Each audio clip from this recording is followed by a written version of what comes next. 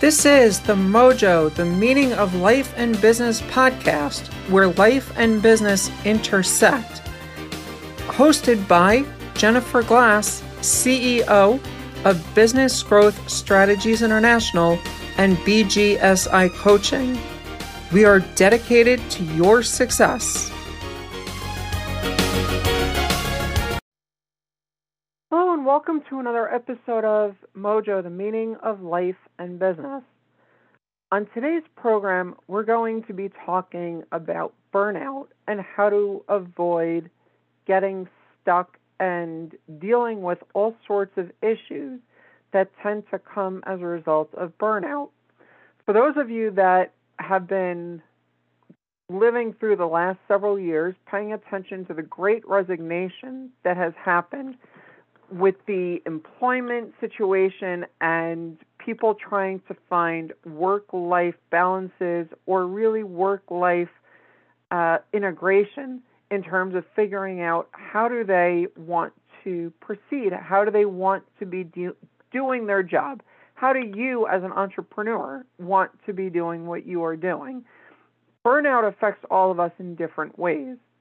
The Great Resignation had a lot of it coming as a result of burnout. A lot of issues were coming directly because we were dealing with burnout. We were dealing with people that were no longer wanting to be commuting, no longer wanting to be spending endless hours in meetings, no longer spending time doing things that they simply didn't want to be doing. When we look at what it is that we are dealing with in our lives and in our businesses, burnout is a real issue that we need to be figuring out. What is it that we do to avoid having that sense of burnout, having that sense of losing interest, of just giving up and not wanting to continue? There's always going to be times that we are going to lose interest in what it is that we do. What you need to do, though, is you need to be looking at how do you avoid burnout and what are some of the ways that you can find enjoyment, find opportunity, find new ways to be looking at what it is that you are doing to be in a position to avoid burnout and losing interest. Here's a couple of really quick tips, though, that you can start looking at that really can offer you more opportunities and more ways to avoid burnout. The first thing is going to be when you start realizing that there is burnout, or even before you get to that point, to try and avoid getting to that point, is taking some time away from what you do on a regular basis. If you have one day a week where you can unplug, you are going to start feeling better. Even if you can't dedicate an entire day to being completely unplugged, try one morning where you just completely unplug. You're not in the office, you're not on your computer, you're not on any device. You're completely unplugged from the rest of the world.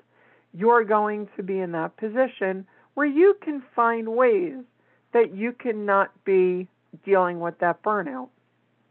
Another option is maintain a gratitude journal. When you are in a position of feeling grateful, your brain is not in a position to have any negative emotion. And so that burnout is a negative emotion. You are in a position where you can start avoiding having those problems. When you can see exactly what you're doing, the better you are ultimately going to be when you're trying to figure out, well, what do I do? How do I do? And figuring out ways that you can avoid that burnout and loss of interest feeling. Another idea that you want to be looking at is volunteering. Again, it goes in line with that gratitude idea. When you're giving back, when you are giving of yourself to others, it's another way that your brain is finding new ways to have an outlet that's helping you avoid that burnout. Now, don't be doing exactly what you do every day, just as a volunteer basis. What you want to be doing is finding new ways that you can get involved and donate time donate effort, volunteer, go out to the parks, help clean up in the park, help an underserved community, mentor youth, whatever it is that you are in a position to do, the more that you can find new opportunities and new ways to avoid burnout. Burnout is real. We've seen it so many times, and the Great Resignation is further proof that millions of people around the globe are dealing with burnout on a regular basis. We've seen people that have climbed to the pinnacle of their industry, and they ultimately burn out because there's only so many hours that they can do what they're doing before they're simply going to lose all interest in anything else dealing with that industry. We've seen attorneys that have become amazing attorneys only to crash because they simply can't do it anymore. We've seen people that have continued to grow in medicine, in teaching, in any field, but eventually they lose interest because they just can't do it anymore. So the more that you can find ways where you can avoid that burnout feeling, the better it's ultimately going to be for you. And learning what you can do to make a difference is the first step in avoiding that burnout. If you do suffer from burnout, those other tips are certainly going to be ways that you can start losing some of that feeling.